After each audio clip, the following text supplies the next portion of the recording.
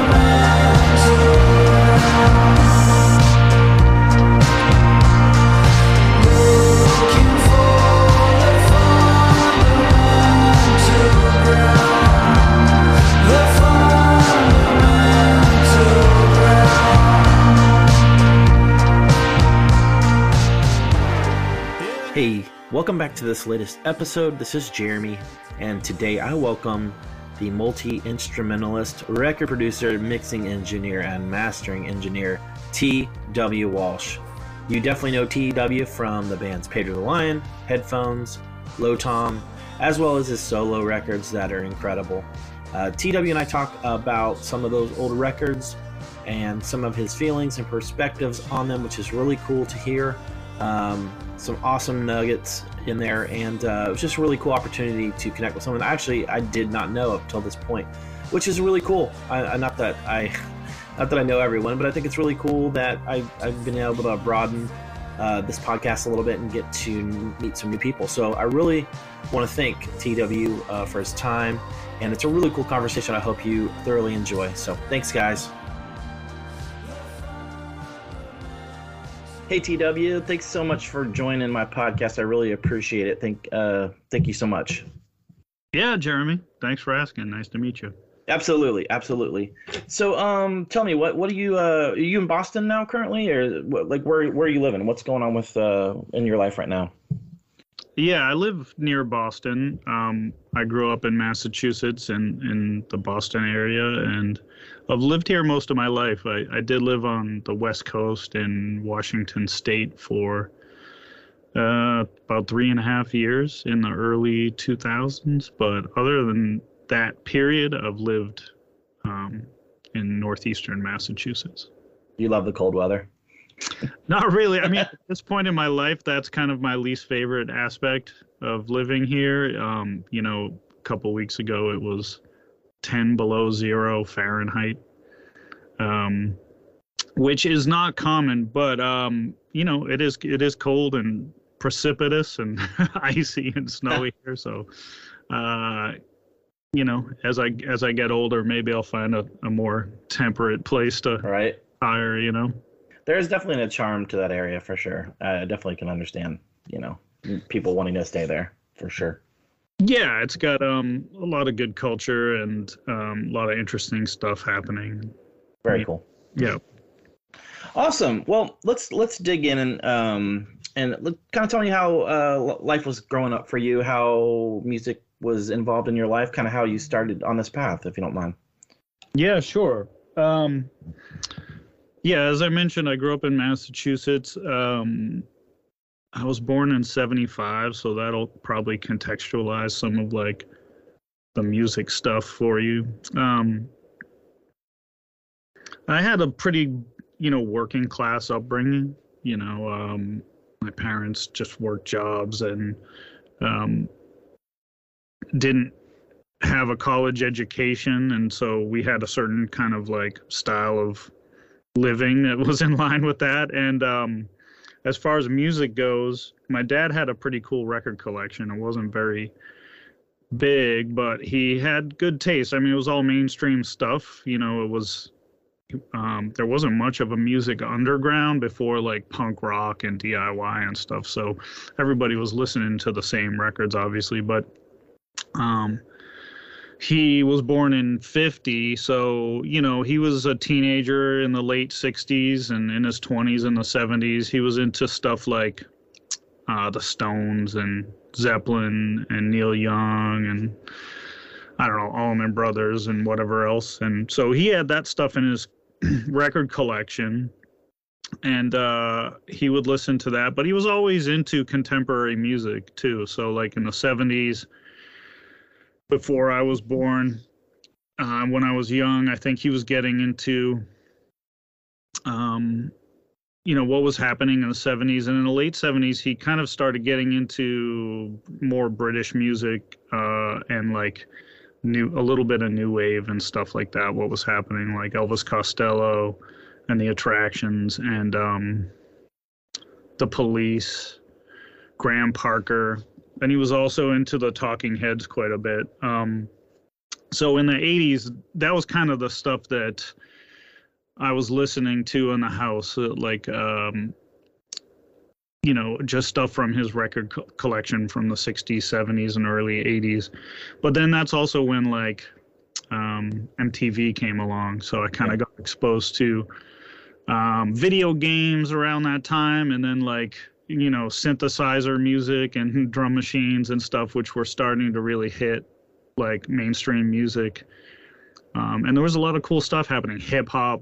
So like, I really have never discriminated. Like I've really had a kind of an eclectic music taste and listened to a lot of different kinds of music, from, you know, classic rock to alternative rock to punk to indie to hip hop, jazz, reggae. So, you know, I definitely subscribe to that kind of adage that there's only good and bad music. Yeah, absolutely, absolutely. That's a good melting pot too. It's I'm all over the place myself. I kind of, you know, started in, you know, punk rock, if you will, or you know the younger, and then my taste has grown over the years, and I appreciate the older stuff now. The older I get, you know, it's like, wow, I was a turd back in the day when I was like, I don't like this band or whatever. Well, I think that you just kind of really where your taste gets cemented is kind of in your teenage years, and like you kind of are, you know, just at the mercy of whatever's happening in culture at that time. Yeah. So, you know, a lot of us have some questionable favorite bands in our past. 100% agree with that. That's sweet. So, kind of obviously with those influences, is that kind of what were some of the first bands you started? What kind of got you into the music world in terms of playing, and where did that go from there?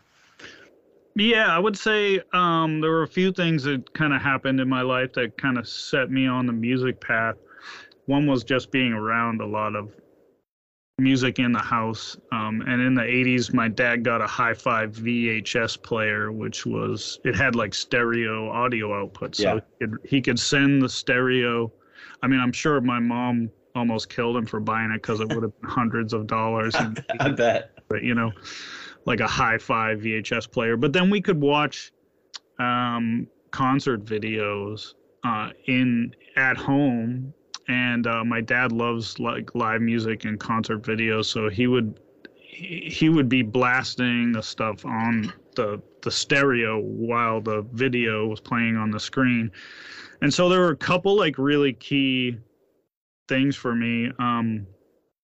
He had these handful of videos that he would play all the time. The first one was The Song Remains the Same by Led Zeppelin. That concert movie was really something that opened my eyes to like the power of rock music and drums in particular. Like I got really into drums after watching Bonham on that video. just the sound, the power, the swing, the swagger. And so I kind of fell in love with Zeppelin at that point. They were kind of my first favorite band, you know, kind of diving deep into their catalog. And, you know, it was during, you know, back in those days, before streaming or anything, you really had to purchase the music and listen to it. And so as a kid without a job or whatever, I only had a handful of cassettes, you know, so it'd be like you'd get a new tape and you'd dive really deep on it. Yeah. That's all I would listen to for months on end. So I think I got Zeppelin 2 first, and then I started getting all their stuff. And then he also had like came a little bit later maybe, but Stopped Making Sense, the concert movie by the Talking Heads, and we watched that all the time. So I got into Talking Heads pretty hardcore. But then I started discovering like louder, like heavier music. Like I got into Metallica and Guns N' Roses, but Metallica I went really deep on in the late 80s. And then from there I got into things like, you know, Faith No More, and started getting into like alternative music in the really late 80s. It would be like Faith No More, and the Red Hot Chili Peppers put out like Mother's Milk, and then in the early 90s they did Blood Sugar Sex Magic. Yeah, and that's when like bands like Jane's Addiction, Pearl Jam put out 10, and Nirvana put out Nevermind, and I started getting into you know, more of that stuff. But around the same time I found Fugazi and DC hardcore and post-hardcore, and Bad Brains. I fell in love with Bad Brains. So it's kind of like starting to get into like more indie underground music. And at that point, when you start really listening to, you know, when you're younger and you're listening to like mainstream music on major label records, you don't necessarily imagine that you could like play music and play. So at the point where I started getting into more of that underground stuff, I think and punk, I started thinking about playing music more. I was actually playing in bands. I started playing drums when I was 12, and I think I played in my first band when I was about 13, and I was in a band with some other junior high kids, and then the main songwriter, I think he was like a junior or senior in high school actually, and so we had a band. And then from that point when I was 13 on, I kind of always was in a band, and we got better and more serious over time. So but it was always original stuff. Like we would occasionally play a cover, but it wasn't a normal part of our repertoire, you know. Yeah. That's cool. What how long was that band going for? Was it pretty extensive, or was it through high school pretty much, or? Yeah, so I think I was probably like I was in this band from 13 to 14 or 15, and then that kind of ended, and you know, around 90 I got into a band that kind of lasted then all the way. I would have been about a freshman or a sophomore in high school, and I got into a band that lasted all the way into the first couple years of college. So I was playing drums in this band, and we made some tapes, and we made like a full-length album when I was in college. Oh, that's cool. And by that point, I was in two bands. One was kind of like alternative rock or whatever you want to call it, and one was more like alt country, kind of like folk, within like kind of just like loud folk alt country, kind of influenced by you know, Sebado, Pavement. Oh, I love Sebado. And like Uncle Tupelo and some old folk singers and stuff. So I had these two bands going that both went for like 5 years, which is a long time when you're like a teenager and in your early 20s, you know. Absolutely. Is that kind of what were you in the Boston area at that point as well doing that? Is that what did you go out west, or like how did I guess what was that Yeah, like? I was still in Boston during those years. I went to college in Boston, and you know, most of the people in my bands were in colleges in the area or working, and we played in Boston clubs. We recorded in like Boston recording studios before, you know, home recording became a thing. And I was mostly a drummer at that point, but I had started playing guitar when I was about 16, and I was like into reading and stuff. So I would sometimes write music and or lyrics for songs in the bands, but I was still on the recordings and at shows. I was still like a drummer, and I would kind of record my own songs on 4-track in my school. You know. Very cool. Are you proud of those songs, or is it something that you look back and you're like, well, you know, that was interesting? You know, they're pretty good. I mean, I think they're good songs. I think I really, it took me a long time to find my singing voice. And I also didn't have a great grasp of like music theory. So I'd often write songs that like were in the wrong key for my voice. So, you know, my singing voice is still a work in progress, but back then in particular, it was a little bit rougher, you know, but they're good. They're good songs. Well, maybe they'll see the light of day. Who's to say? Yeah, I mean, like a lot of the songs, you know, I did have a solo record that came out in '99, and you know, I was about 24 at that point, and some of the songs were a few years old. So, like, some of those songs have been released. That's cool. That's very cool. So let's head to when and how you joined Pedro. I guess let's skip ahead to that and kind of talk about how that happened and kind of the process of that whole situation. Yeah, I think I've talked about this stuff before, but I guess it's probably been a while. So I was in these bands. I was like, you know, graduating college, and I was playing drums in these bands, but I was also on the side, like at that point, already recording my own songs, like I mentioned, on 4-track. I had like a home studio, and I had a computer that I could mix down to and burn my own CDs, which was really uncommon back in those days. So I was kind of like cobbling together these systems to do mastering and to create CD masters and things like that. And I had these demos of my own songs, even though I took the bands I played drums in more seriously. But because I was into home recording, I was into this. I had a subscription to this. Maybe they didn't. I don't think they did subscriptions back then. I was into this magazine, this periodical called Tape Op. Are you familiar with that at all? I don't think I've heard of that, actually. Okay, so it's been around for like 25 or almost 30 years, and it's this like kind of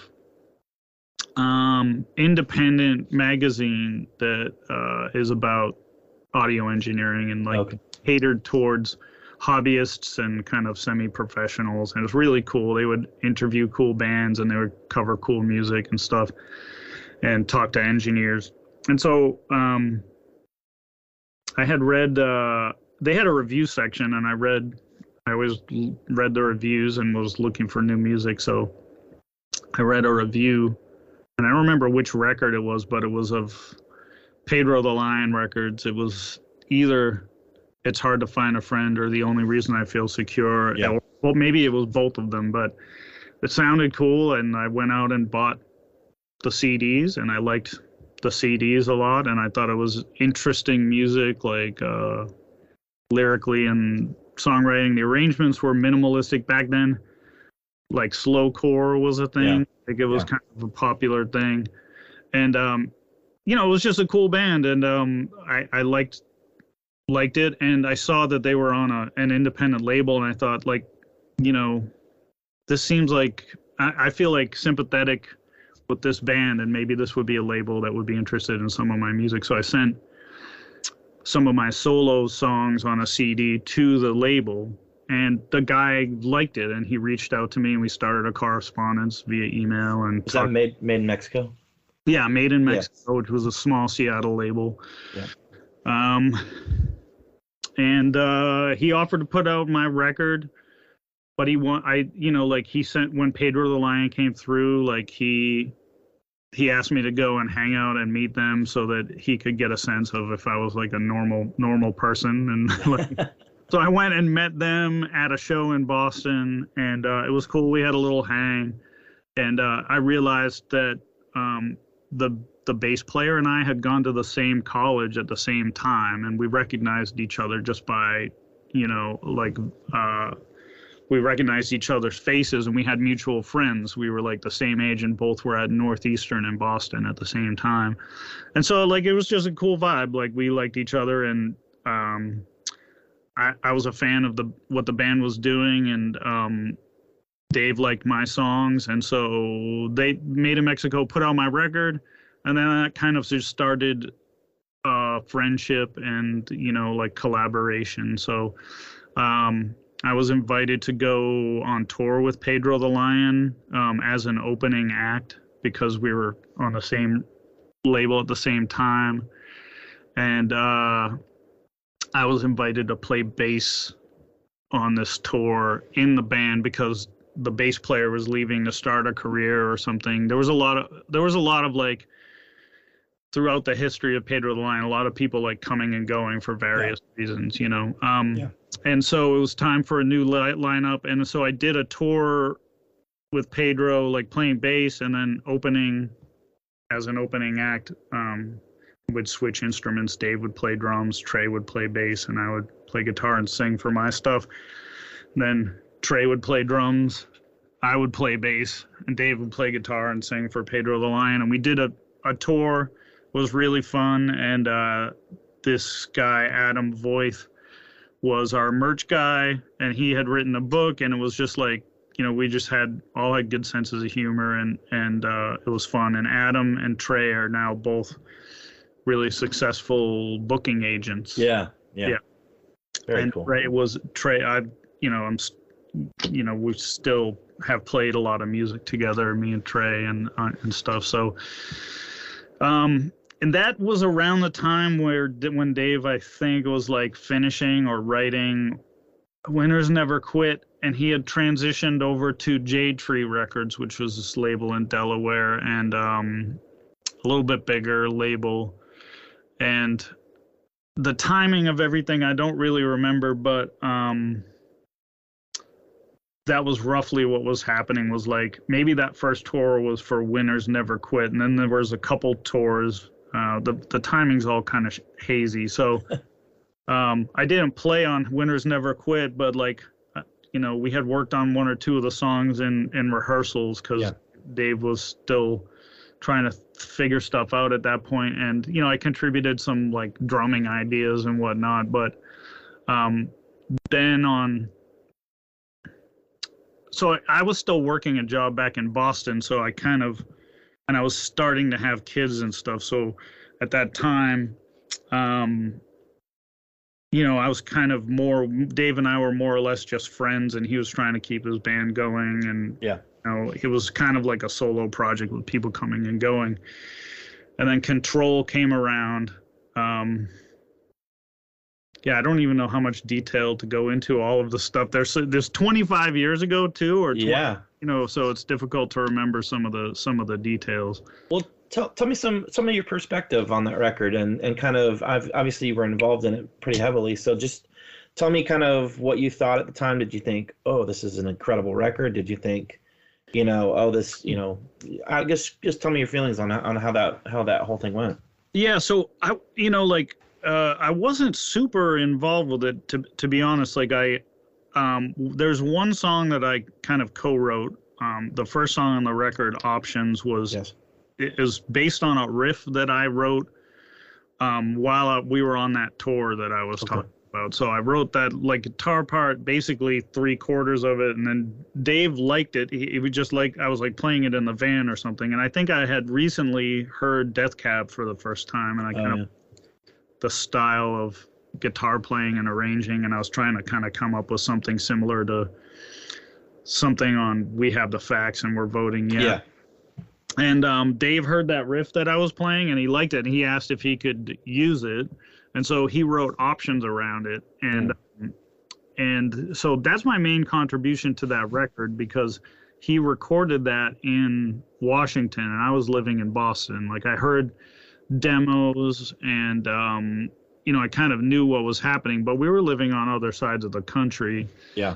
And I was more or less just like, a friend and somebody he trusted to, like, get feedback on things. Yeah. We couldn't send files back and forth over the internet. It would be like somebody's got to FedEx you a CDR if you want to hear something they're working on, So I don't really remember much beyond, like, kind of knowing that he was working on a record. I contributed some ideas, and then, like, hearing it when it was done. And then my employment situation was changing and stuff, and he invited me to play in the band for the touring for Control. And that's kind of when I came on board after the record was done. And that was a larger band. I'm trying to remember. We did a lot of touring for Control, but maybe the first tour that we did, I was like playing second guitar because there was like loud on that record. And so there was a band, I think the band would have been like me and Dave on guitar, and I played keyboards on the songs that had keyboards, like Indian Summer and Magazine. Yeah. And then I think Casey Faubert was playing drums and John Ford was playing bass. Oh, I love Jonathan. He's coming on the podcast soon. Oh, cool. And then so, like, some of us also play, and then Damian Gerardo was on the tour as well, and Dave had produced a record for him called I Break Chairs, and that was record about the same time. And so, like, certain members of the Pedro the Lion band were playing in Damian's band, and then I was opening again as well. So that was the three of us, and so we were all playing like 2 or 3 sets a night, and it was bonkers, I bet. But it was cool. I mean, it seemed like things had gone up a slight notch because the band was on a new label, and like there was, the music was like obviously way more loud and kind of aggressive. I remember there always being, especially on that record, like starting to be people calling out like the content and stuff. Mm-hmm. Like, because I actually didn't grow up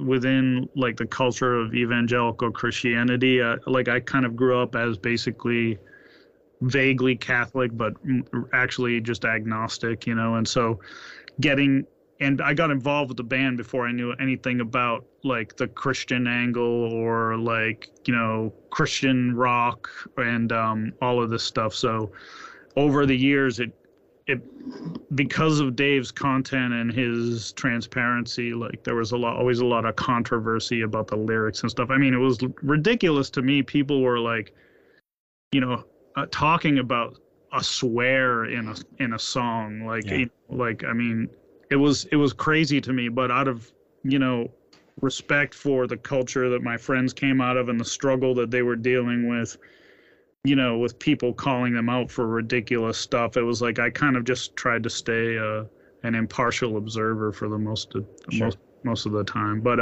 it was exciting. The music was like super jamming. People were into it. And it was a fun series of tours. I'm not even sure exactly how many times we toured on that record before we made like Achilles Heel, but I was still living in Massachusetts at that point, so it wasn't like a thing where I was in the band. It was like the band was like Dave and whoever was around at the time or whoever he wanted to bring in for a specific project, Yeah, absolutely. Yeah, makes a lot of sense. I guess that brings me to my next one, Achilles Heel. Let's talk about that one for a little bit. Any thoughts, memories, anything that you can, I don't know, kind of delve in on? Yeah. So at that point, I had 2 children. I was no longer I had like kind of gotten laid off in post 9/11, like the market crashed and like I was working in technology. I got laid off from a specific job, and I had to make a decision like what I want to do. And I had really enjoyed going on tour, and I enjoyed writing and recording music. So I decided to move my family out to Washington State and like kind of get involved with what Dave was doing. And like I had a lot of friends out there, like really close friends. Like at that point, I was really close with Trey and his family. He had young kids, and like all our wives were friends and stuff, and it was like a really cool family vibe. We moved out to western Washington, out on the Kitsap Peninsula. So it's not like westernmost Washington, but it's on the other side of the Puget Sound. So it was a little funky. We were living in like a Navy town, and because that's where Dave was living at the time, out on the peninsula near Bainbridge Island kind of. And so he had like a barn on our friend's property. And so he was building a studio out there. So I went out there, and I had heard the demos, and they were interesting. It sounded like a little bit different than Control, but it was still pretty open-ended how things were going to sound on the record. Initially, I was trying to get used to living in a new state and in a rural area, and trying to figure out my place in the creative process. The personnel seemed to be involved in the recording and the band and the writing. Like we knew that we had to make a record because it had been a couple of years. Dave had some songs, and he was kind of trying to finish the writing for the record. And there were different people around, and the roles were kind of constantly shifting. So there were different people at different times who were maybe kind of in the band or going to play on the record. And there was questions as to like whether I was going to play on the record or Dave was going to do it on his own. We were bringing different people in to try different things.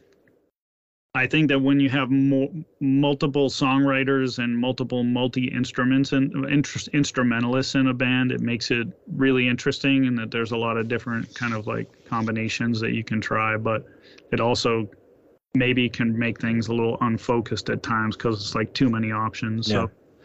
So I think it became clear that like we were going to make some demos of the songs, and that's what we started to do.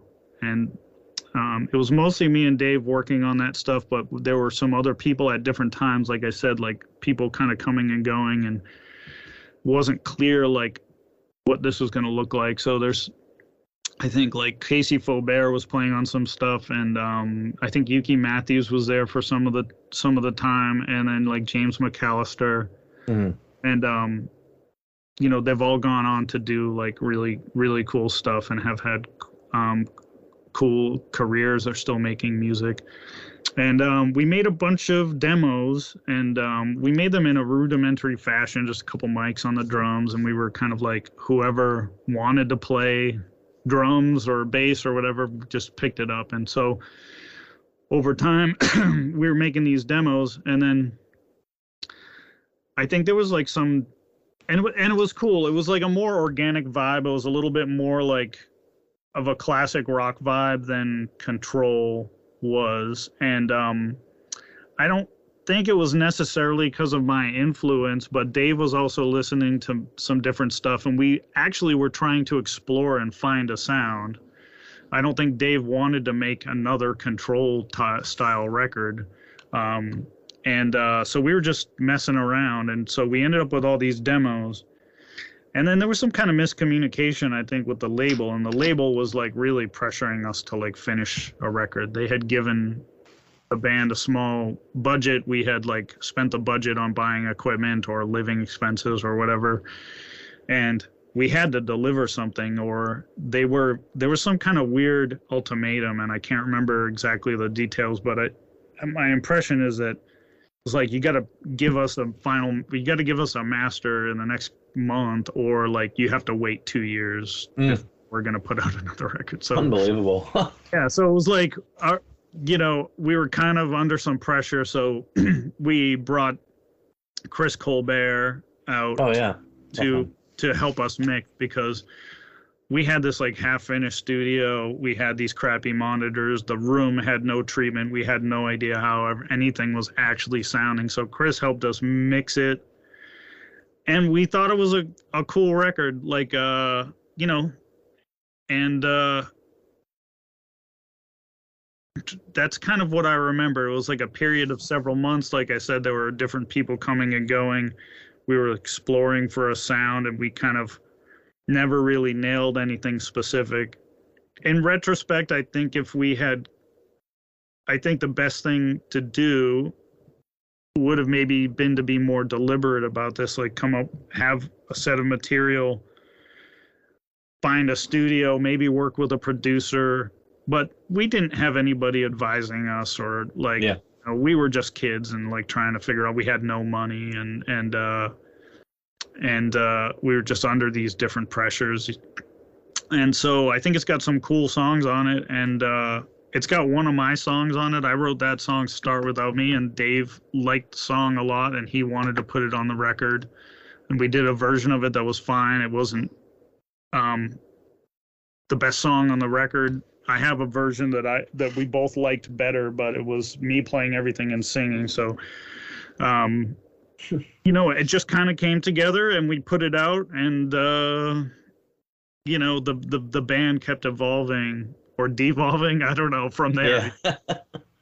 Well, it's a fantastic record. I mean, you know, it's definitely it's cool that you say that you kind of were under pressure. It probably in some way was a better thing, because it really put something that is lasting, that not that, you know, a producer is a different angle, you know, bringing that in and stuff. So it's cool that you kind of organically did it, and it worked out the way it did. I think it's a fantastic record. Yeah. And at that point, Dave was like really getting interested in synthesizers. So we were able to use synth on some of the record. You know, our friends were doing really cool stuff. Like I think Crystal Skulls was starting, and like everybody was getting into some really interesting directions musically. And it was a fun time. As I was like alluding to, I don't think we really realized the full potential there, but there were a lot of like financial life and creative pressures that kind of dictated what we were able to do. And you know, I'm still proud of it. I haven't listened to it in a long time, but there's some songs on it that I like a lot. Absolutely. Very cool. Let's go on to Headphones. I guess that's kind of a transition, obviously, because you were saying Dave was into keyboards and whatnot. So, you know, kind of tell me about that record and how that started, and, you know, your involvement with that, you know? Yeah, my impression is that Dave probably, I think he started playing piano. That was like his first instrument when he was a kid. And so he was like, he kind of like wrote on piano sometimes, and he was into synths and the different sounds. Like I remember him saying that he was into what's that Herbie Hancock song from the 80s that was like man, I don't know. I know Herbie Hancock, but I don't know. Yeah, anyway, he was into synth, and like we grew up in the 80s, and synths were all over the place, and sure. We were all like we liked synths. And there was synths, I think there were synths on Control in Summer, and there was like a Rhodes or a Wurlitzer on Magazine. And then on Achilles Heel, we did some synth-based stuff, and there were like synth leads and synth pads and whatnot. Dave wanted to do an all-synth band, like all-synth project, and I think he kind of wanted to like change Pedro the Lion into a synth band, but everybody advised him not to do that. At that time, I think the idea would be that we diversify so that we could multiply our income a little bit by having these different projects, so we weren't like saturating the market, right? Like with 2 Pedro the Lion records every year or something. So the concept, you know, Dave's idea of what we should do was always shifting, and it kept it interesting, and I was able to accommodate this because I could play different instruments and stuff. But at times it was challenging to get our footing a little bit. So the idea was like, let's do this synth band, and it'll be a separate band, a separate brand, like we can do whatever we want. And then like I was gonna start a band too, where it was like all the same people playing in these 3 different bands, but it was like one was synth with Dave singing, one was guitars with Dave singing, and then there was one band with like me singing. And so I was game to try it. You know, that was another situation where it was a bit of a rush to finish the record. I think Dave signed with this label Suicide Squeeze with the headphones. So there was a separate budget, a separate timeline. And the material was tough, like wasn't totally forthcoming. So like ultimately it was a bit of a scramble to finish that record. So it was like me and Dave and the drummer Frank Lenz. Yeah, he's a beast. Yeah. We got him as kind of a ringer because we were trying to finish this thing fast, and it was like, how do we do this? Like, we got to get some help. And then our sound guy, Jared Hankins, had he was a really talented recording engineer, and he had some cool gear. And so like we kind of, you know, hunkered down and tried to make this record. And we had some decent synths, but we had mostly like some cheaper synths like Korg and Alesis synths, and then there were some software synths on there. And we were just trying to make it happen. And I think Lenz plays all the drums on it. There was one bonus track that was kind of thrown together that I played drums on. And other than that, it's mostly Dave playing synth and writing. And then I did some degree. I'm not even sure I could tell you, like, if I listen to the record, who's playing. You did. You know what I mean? So I contributed some ideas and played some synths on that record. And then we did a bunch of touring. Yeah. And there was some interesting shows. We opened for Modest Mouse in Seattle, and we had 3 synth players at the front of the stage. It was me and Dave and Ken Murray, who had been playing bass, and Pedro the Lion, great musician and an awesome keyboard player too. So we did that was the best headphone show ever. It was the 3 of us playing synth at the front of the stage. Lenz played drums, and James McAllister, I believe, was playing a second drum set or playing percussion, and like it sounded great, and it was really fun. And then we did a bunch of touring after that, which was like just me and Dave, like Dave playing synth with his feet and his hands and singing and me playing drums. And so tried to keep that going for a while, but it was like we didn't have the right maybe like promotional or marketing pieces in place, and like, you know, it was all on a shoestring kind of budget, and it obviously didn't reach the kind of like audience that Pedro the Lion did. So at a certain point, it was like it didn't make sense financially to really keep pushing the issue. But I think it was a good creative. It was a good creative project. I'm proud of the record. I think like it really pushed me and my musicianship when there's just 2 of you on stage. I'm trying to play Frank Lenz's drum parts, you know, like, and make it convincing. And I think that, and Dave is like really multitasking, and I think that like we actually pulled it off. Like I've heard and seen some of these like live shows that we did, and you know, it's a big sound. Jared was doing the sound for us live, and it sounds great.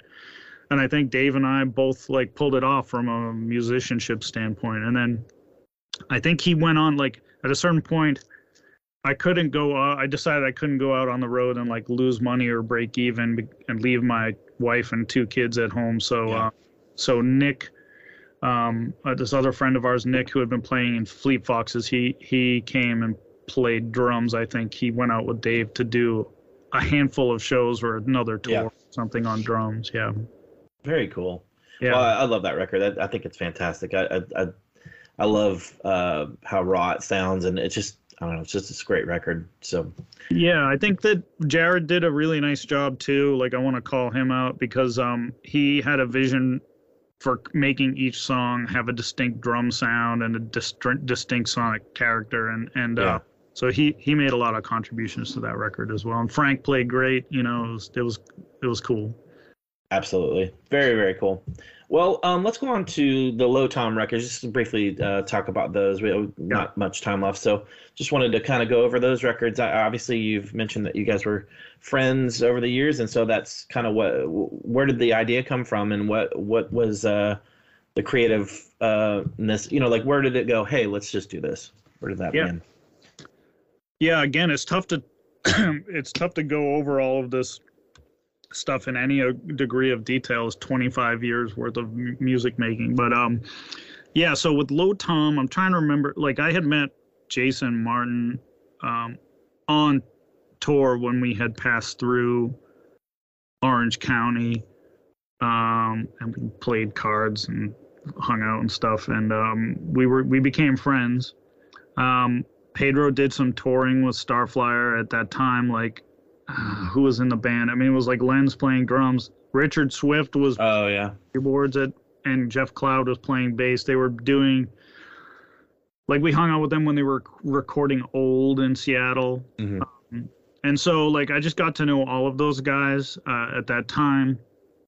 And we did some touring with Starflyer where I'm trying to remember what happened. I think Lenz couldn't make it.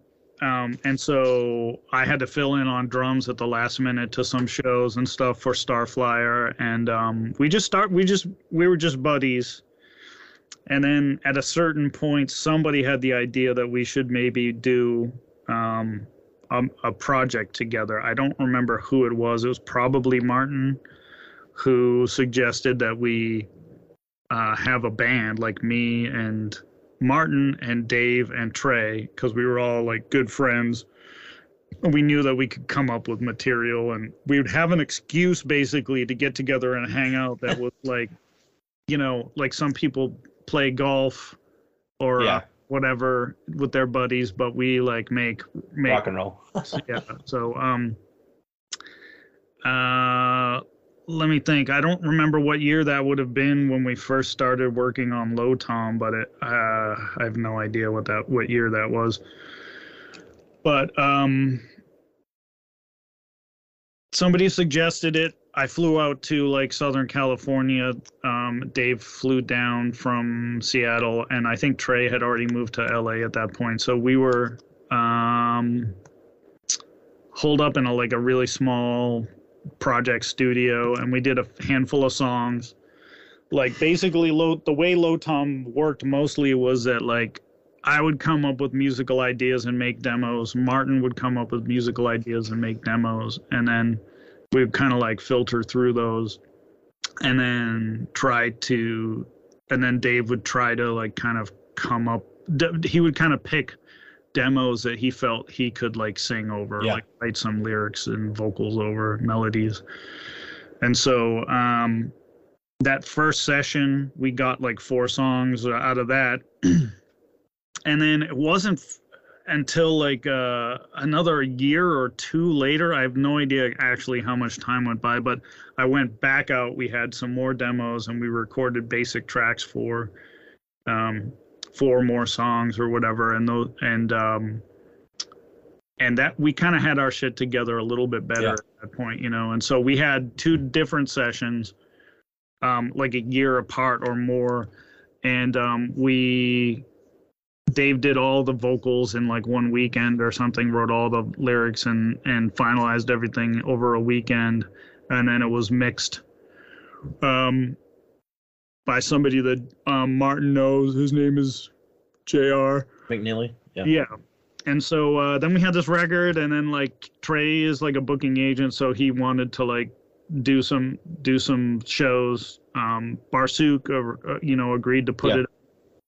And we did a bunch of shows, like or 5, 6 shows. I don't know. Like it was fun. Everybody flew to Boston. we rehearsed for like one day for like 3 hours or something, and then played a show in Boston, and then we drove to New York, and then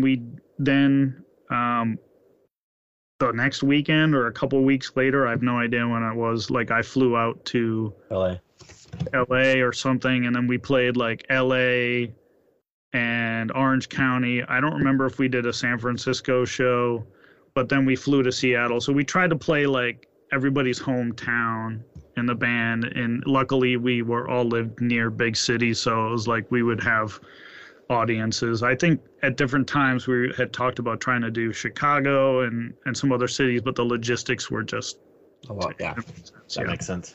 Well, but those are great. Yeah, because we also did like KEXP and stuff. Yeah. It was fun. Like that was all. That was a good time, that first record. Yeah, I mean, those are fantastic. I love hearing. It's weird because as a fan, you can hear kind of all four of your influences. You know, I was a big fan of Valor 100 for Trey, and you know, a big Starflyer fan, obviously, and you know, so it's just, you know, hearing everyone's individual input.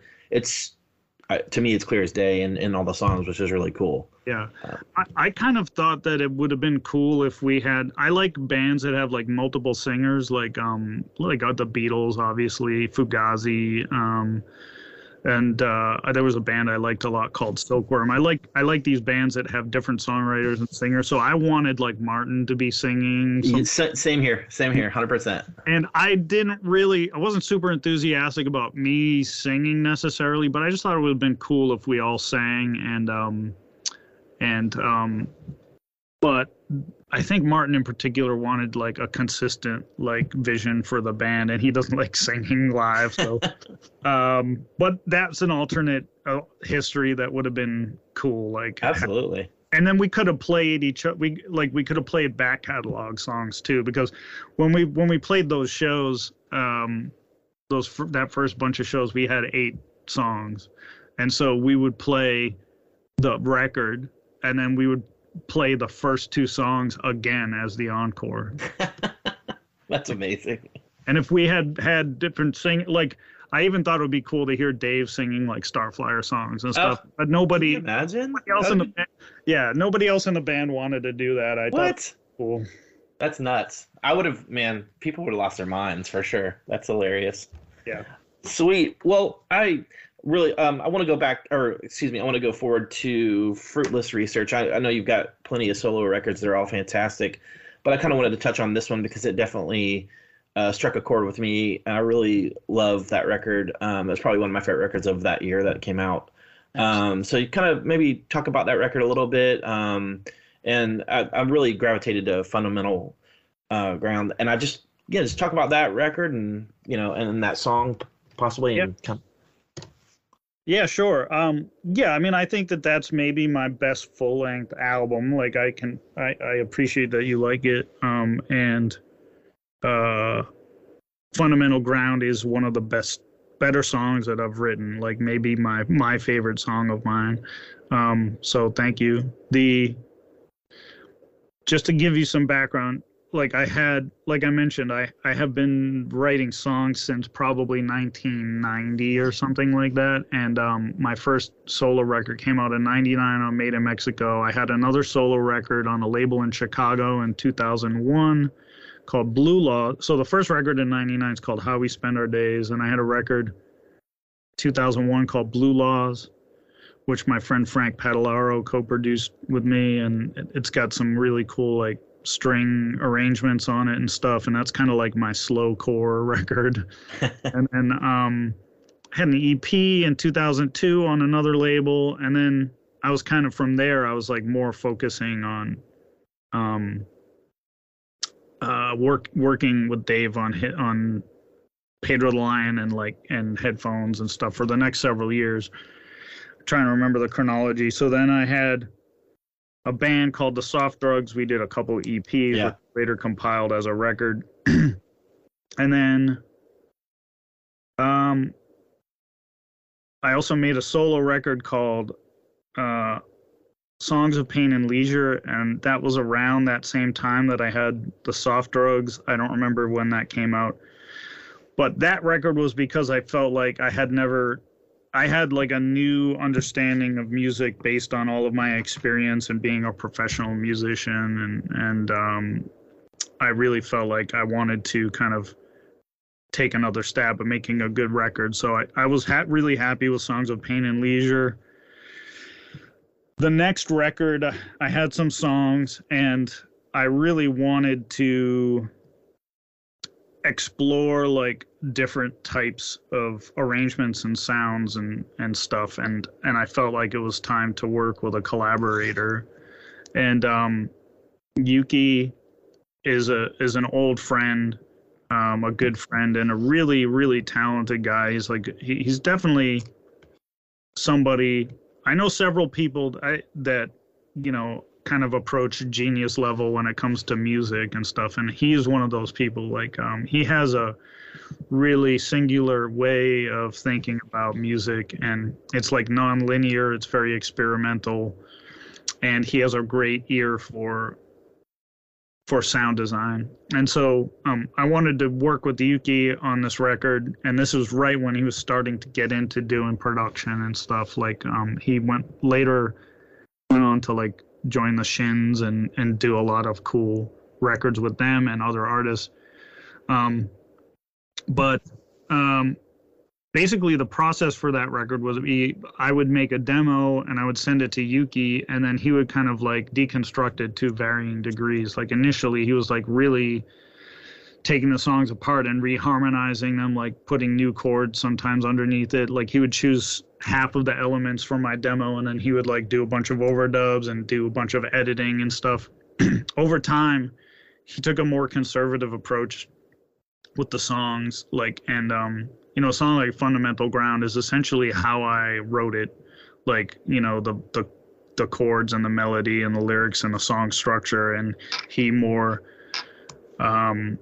and a lot of the instrumentation I had recorded as well, and then he kind of like took it to the next level with the arrangement and the sound design and stuff. Some of the songs he really changed significantly, but it was a true collaboration. Like I was the main songwriter, but he has songwriting credit on a lot of the songs because he kind of changed a lot of the musical elements, and it was a real collaboration. And I kind of gave him free rein to do what he wanted. And like from the beginning, I definitely knew to trust him. He did some cool stuff, and I was in a position at that point to like not be precious about like my ideas and let other people come in and contribute. I would say, yeah. So it turned out really cool. A lot of cool synth sounds on it. I definitely wanted to have a more synthetic, weird lo-fi kind of sound on that, and we definitely achieved that. And it has some of my favorite stuff on there. I Fundamental Ground in particular, it's a unique song because it technically has 4 chords in it, but one chord only happens once, and so it's basically 3 chords, and it's this circular riff that it's kind of polyrhythmic. Like the melody kind of weaves in and out of this circular 3-chord riff, and it creates some really cool phrasing and melodic opportunities, and it's very simple. I'm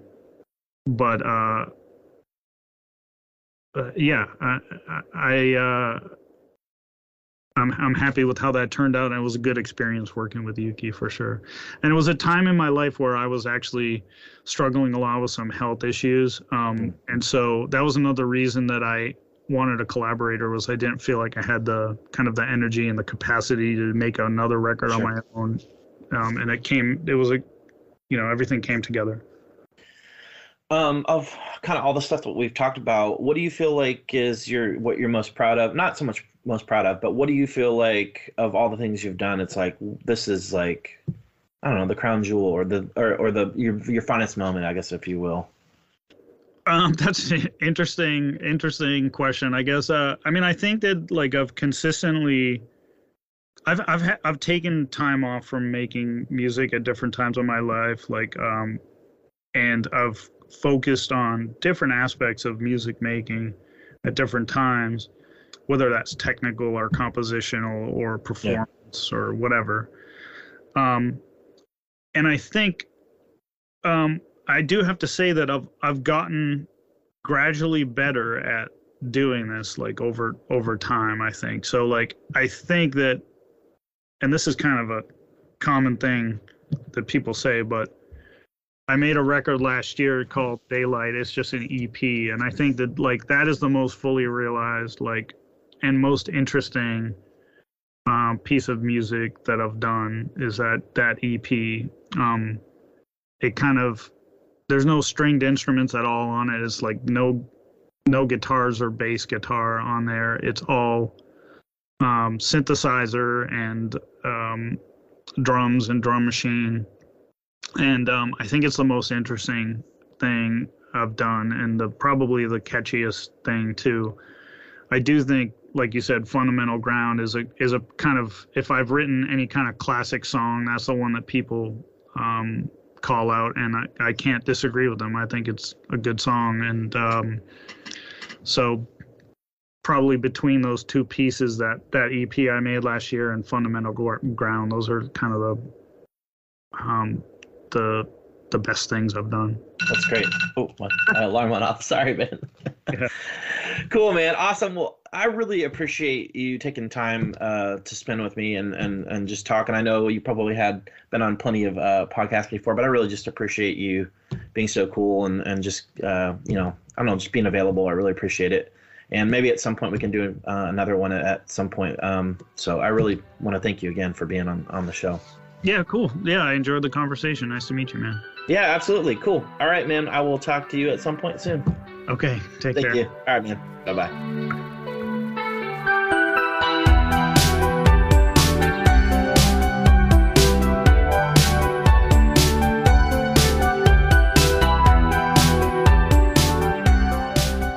Hey, I want to thank you, the listener, for tuning in to this latest episode. And thank you so much to T.W. Walsh.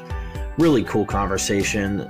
Totally awestruck at one point. It was just cool to talk to somebody I admire musically, and just a really cool opportunity for me. So I hope you enjoyed what you heard. I know a lot of it probably has been spoken about before, so I apologize for those that have heard these stories, but I think it's just a really cool opportunity for me and this podcast as well. So thank you again, TW, and really looking forward to who we have coming up next. So thanks for tuning in, guys, and we'll talk to you soon. Bye.